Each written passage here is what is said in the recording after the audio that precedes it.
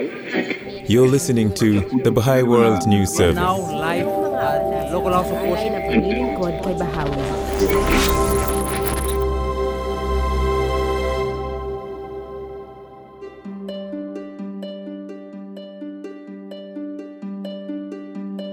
During a conference at the Baha'i World Center, groups of Continental Counsellors joined in conversations that were recorded by the Baha'i World News Service for a series of podcasts on youth and social transformation, on the advancement of women, and on Baha'i moral and spiritual educational programs.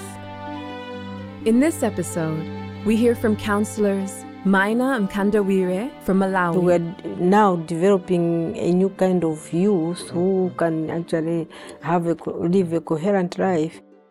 Daniel Pierce Olam from Australia. This idea of when you walk on a path, you're walking with others and you're assisting one another. Risa Bakines from Kiribati. They know that doing this and it really helps the humanity, but it's also a joyful thing. Judikael Mokole from Central African Republic. You start to really read the reality and to see how to contribute. And Hamed Javaheri from Zambia. We see education as fulfilling a certain purpose, building capacity, but building capacity to do what?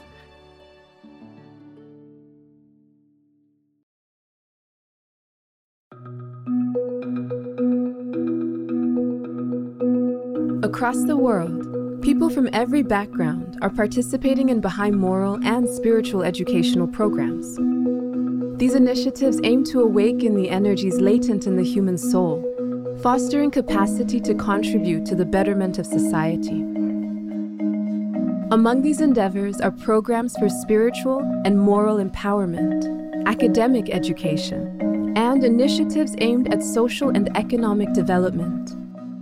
I don't know whether you can share more, how the Institute process has built that capacity for education. The content of the Training Institute is so powerful because it helps the individual to see our own transformation. That's right. But is reading the reality also. When they are going through the Word of God, because the Word of God is something like it opens the eyes. It opens the veils you, it unlocks the mind. So this idea that we see education as fulfilling a certain purpose, building capacity, but building capacity to do what? Yes. And that this idea that every human being has a purpose, and that purpose is to contribute to the transformation of society, but also to the transformation of self. And so, and this arena in which these two things happen is in service. You know, it has to be taught from while they are really young. For example, in the children class, there are services projects at times for them to take them to the sick people, the old, so they understand. But when they get to the junior youth program, they have a component on service. But the way it is given to them is a capacity building for the junior youth. So they are helped to assisted to see what are the issues around, and within their possibilities and resources, how can they help this concept and help these children to grow, to grow through service. So they know that doing this and it really helps the humanity, but it's also a joyful thing. I was just reminded of this other program, which is the Preparation for Social Action program. Yes. And this program that basically helps people to think about what forms of action they can take within their communities. And we have this program in Zambia as it exists in many countries in Africa. And to see, for example, how people who study the program begin to do little agricultural endeavors together. And of course, agriculture exists. It's something that is common in Zambia, but the attitude with which they are doing it, the fact that this becomes an endeavor for social benefit, as well as for their lives, obviously, but there's an element to it, to the extent where in some cases it might go, a portion of the produce might go to the community school, or they might grow food that is unavailable to the community, which is not necessarily a cash crop, but good for nutrition. They might be thinking of, simple example is if you want to buy seeds, you would buy a huge bag of seed, 90 kilos. And most people wouldn't be able to afford that. But they think about, well, can't we grow seeds for different crops? But they'll package it in a way that everybody has access. Yes. So using scientific methods, but applying them to their community. And so these people, after they finish this 2-year program, they consider themselves to be promoters of community well-being. And they band together and they take action, and you see the influence it has on their communities. It's quite exciting. So they are doing training institute and also the content of the PSA program. And in the communities where this is advancing, then these agencies are beginning to sit together and talk about education in its full landscape and say, well, we have the training institute, we have the PSA program, we have community schools and academic education. So how do all of these elements tie together? The social leaders are coming together, and the local spiritual assemblies is getting involved and trying to understand, what does this mean, not only for the Baha'is of the community, but for the community at large. How does this influence the life of that community? So yeah, it's quite exciting to see. Yeah.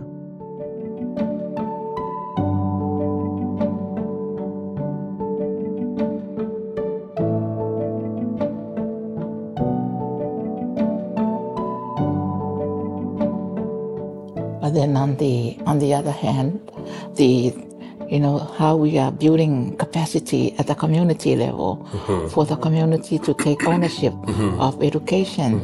Well, in Kiribati, the education is in the hands of the government, but then we have a system where they raise teachers and then they shuffle them around. And so the community doesn't take ownership of it.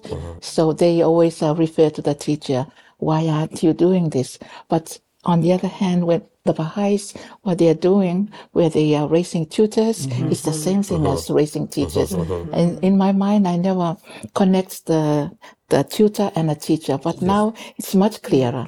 How we see the tutor is the same way we should see also the teacher, but not just about our, the spiritual curriculum, but both social, material, and spiritual, and for the community to take ownership. Yes. And especially when the teachers are sent to the remotest places, if you accept to be a teacher, you have to go to those places. But I can give an example of Angola, for example. The teacher is, say, maybe 100 kilometers from the headquarters. Yes. To get his salary, every month he has to go 100 kilometers to get his money. So now, the teachers, they go for 1 week in class. They say the teacher is going to get his salary. So he goes for 1 week. He gets his salary. When he doesn't have money, he comes back to the school. He stays maybe 2 weeks. Then he goes again to get his salary. So with that, even the sense of responsibility to say, what are these children doing? It's not there. But if it is your own, a teacher who is developed from the village, those things can be eliminated. Yes. The sense of responsibility can come in. Yeah. And then the community, if he did that, the community would be on him to say, hey, we chose you to teach our children. Then what is this? So they can even help the teacher. They can accompany the teacher rather than someone from far. Yes. I remember that because Central African Republic is a place where there's a lot of challenge and the crisis is. So in one of the locality, the rebels comes and all of the civil servants coming from government, they leave the village. And they say, okay, we are from this village. So we ask the community school to continue to teach the children. Because they are part of the community. Yes. The rebels. The rebels. They are part of the community. So they say, community school, no, there's no problem. The government, the public school, okay, they close. can go. But community school, Carry on. we know the program, we know the teacher is coming from our community, so they You can can continue teach. They can continue to teach. And the government, there is something. They ask us why our public school is closed and your school continue to function. Yeah. We explain to them the reason. They say, maybe we should now see how to adapt the way we are sending the teacher across the country. In one of the locality, the chief rebels comes and he wanted to have a meeting with the community to explain that now I am the new ruler of this. And he called for the meeting, nobody show up. He asked him, why they don't come for the meeting? They don't like me. If not, I'm going to kill everybody. Second day, he asked for the meeting, nobody show up. And the traditional leader come to him say, if you want the people to come, invite them to meet at the community school. He said, we'll be there. He said, okay, let's go. And he says the meeting to happen to the community school place. And the village was there. Wow. So just to see the power of this, because they know that this community school is for us. the village. Maybe it's a social space. Yeah. Uh-huh. Just to share another story, in a village setting in Zambia, there's a community that has several educational programs. So they have a training institute that assists them to develop certain moral capabilities. They have public schools that they're going to. But then as they're thinking about their educational path, you said earlier that this idea that, they go away at some point and by the time they come back, everything they learned is lost. So in that path, they identified this need for a secondary school because in their village setting, they don't have a secondary school. So what happens is these kids that have gone through the whole program end up leaving their village to go to a nearby town. And of course, the social forces that exist can also have their impact. And so this community is rising up and saying, parents are speaking amongst themselves, the children themselves are saying, we don't want to leave and so on. And so they've addressed this question of the need for a high school. But what's really interesting is that in all this, the mothers have also gathered together and said, well, if we want to help our children in their schooling, shouldn't we have a reasonable academic background? So it's not just the children, it also begins to influence at that level. Yes. And of course, if the mothers arise and if their education is the mother being the first educator of the children will. Among the educational efforts discussed by the counselors are programs for academic education called community schools. These schools, which are initiated by Baha'i communities and often supported by Baha'i-inspired organizations, nurture a thirst for academic excellence in students and orient them towards service to their fellow citizens. In recent decades, networks of community schools have emerged in different countries, particularly in rural areas, and places where educational opportunities for young people have historically been limited. So the community school, it brings a lot of unity in the community. Because when you are starting, it has to come from the desire of the community itself, the chief, the parents, really being involved in the community school. They even decide who is going to be the teacher. They identify who is going to be the teacher.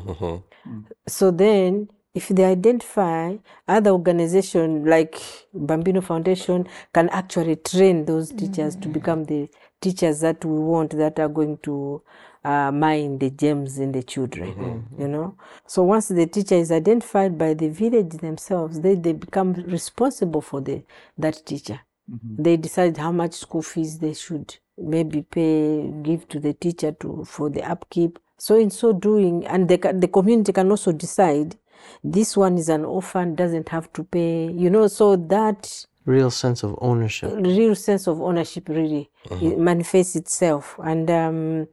And they can sometimes even give the money for the teacher to go for the orientation. So in Zambia, what we have is in an effort to try and combine academic education, moral and spiritual education, and we have this program that's emerged, which is the development of teachers for community schools. Oh, okay. And we, just to give you an example, so we have about 50 or 60 of these schools around the country, but recently, one of these schools that started earlier on now has a group of youngsters who've gone through from childhood through their adolescent years, and now they're emerging as graduates, basically, at grade 12.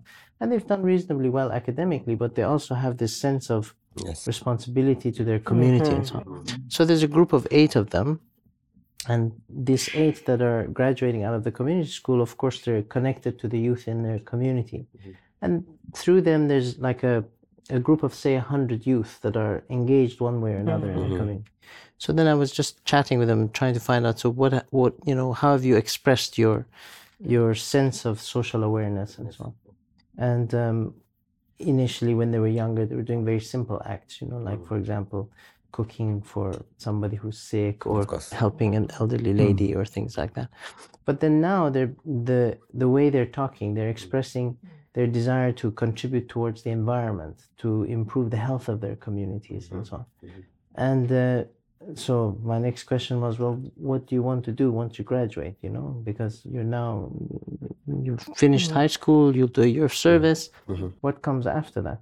And their immediate response was, the 8 of us have talked, and we've identified the issues in our community, and we would like to address those issues. Really? So Very they good. So they had identified health, environment, and education. And based on their interests, they've decided to study these programs. But in addition, they've said, we want to find a school that does distance education, because we don't want to leave the village. We want to apply. It's incredible. So they want to apply their learning as they grow, and they've already started with like a nursery for little seedlings to start planting, because there's deforestation and so on. So, I mean, there's an example in a small setting of people who are really, 17, 18-year-olds who are really taking action, and it's attracting the interest of their parents. It's making them see the value of education as opposed to just academic. What Ahmed say is very important. One example in Central African Republic is that because we started community school in 2004. In 2004. And some of the children already, they reach university now. But what we see is that they come back to do what? Just to help the children to really acquire good knowledge about mathematics, about biology, and so on. They come back, they spend 1 week and they go, they come back again 1 week. So this is kind of support they are giving to their village, to their neighborhood, and the parents start to see the difference. It's a common feature of all of Baha'i educational efforts is this fundamental concept of building capacity within the population by those who do have something being able to share that with others. That's right. Yes. So this idea of when you walk on a path, you're walking with others and you're assisting one another. And that exchange is what builds a lot of capacity. So it's interesting, hearing these different experiences. Yes.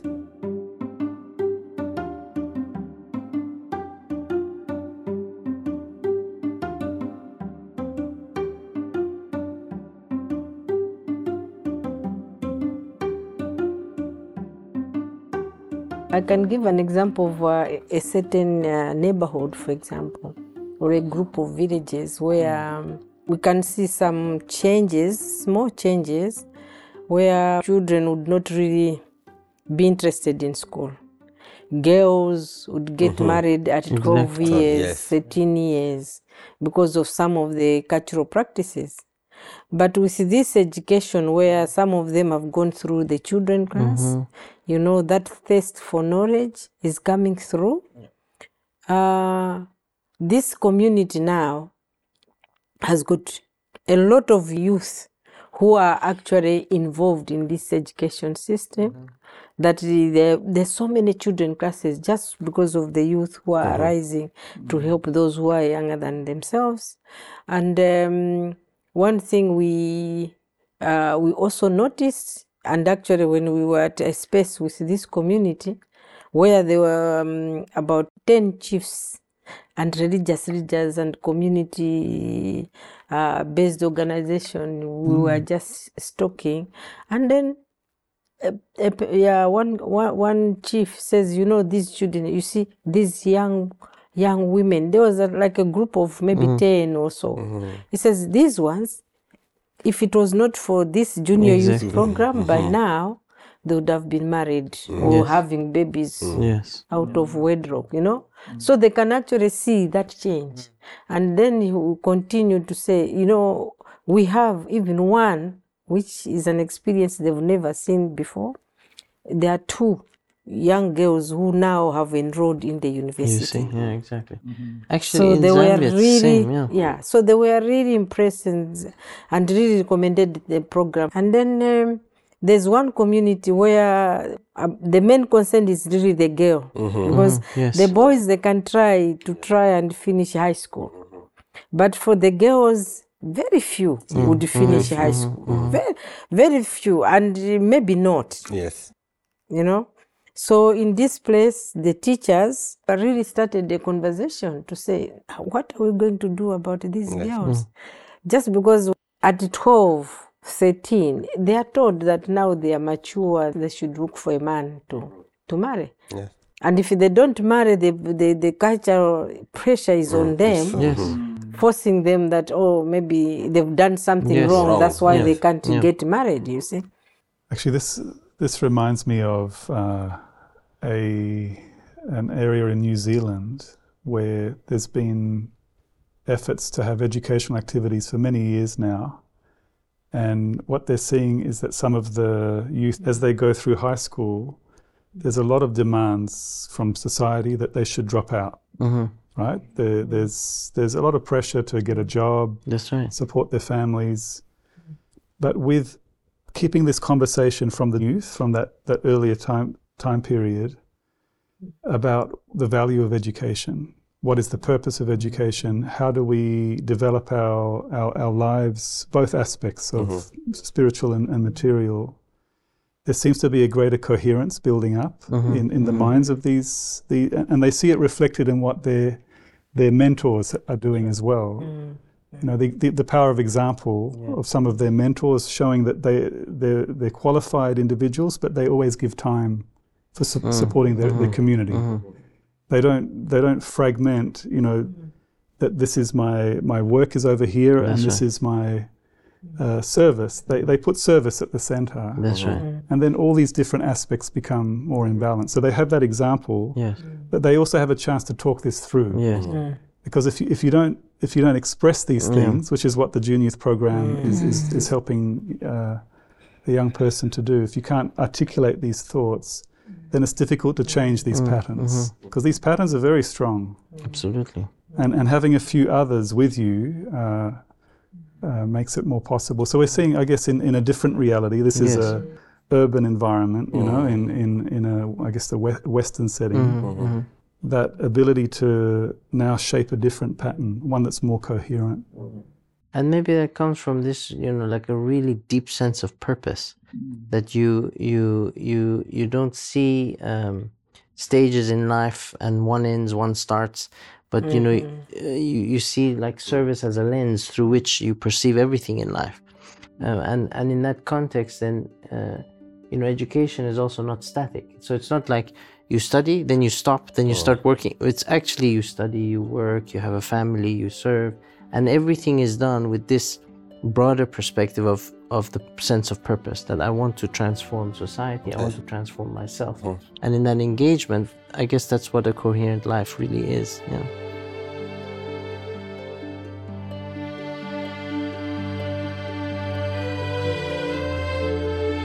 You're listening to the Baha'i World News Service, reporting on major developments and endeavors of the global Baha'i community.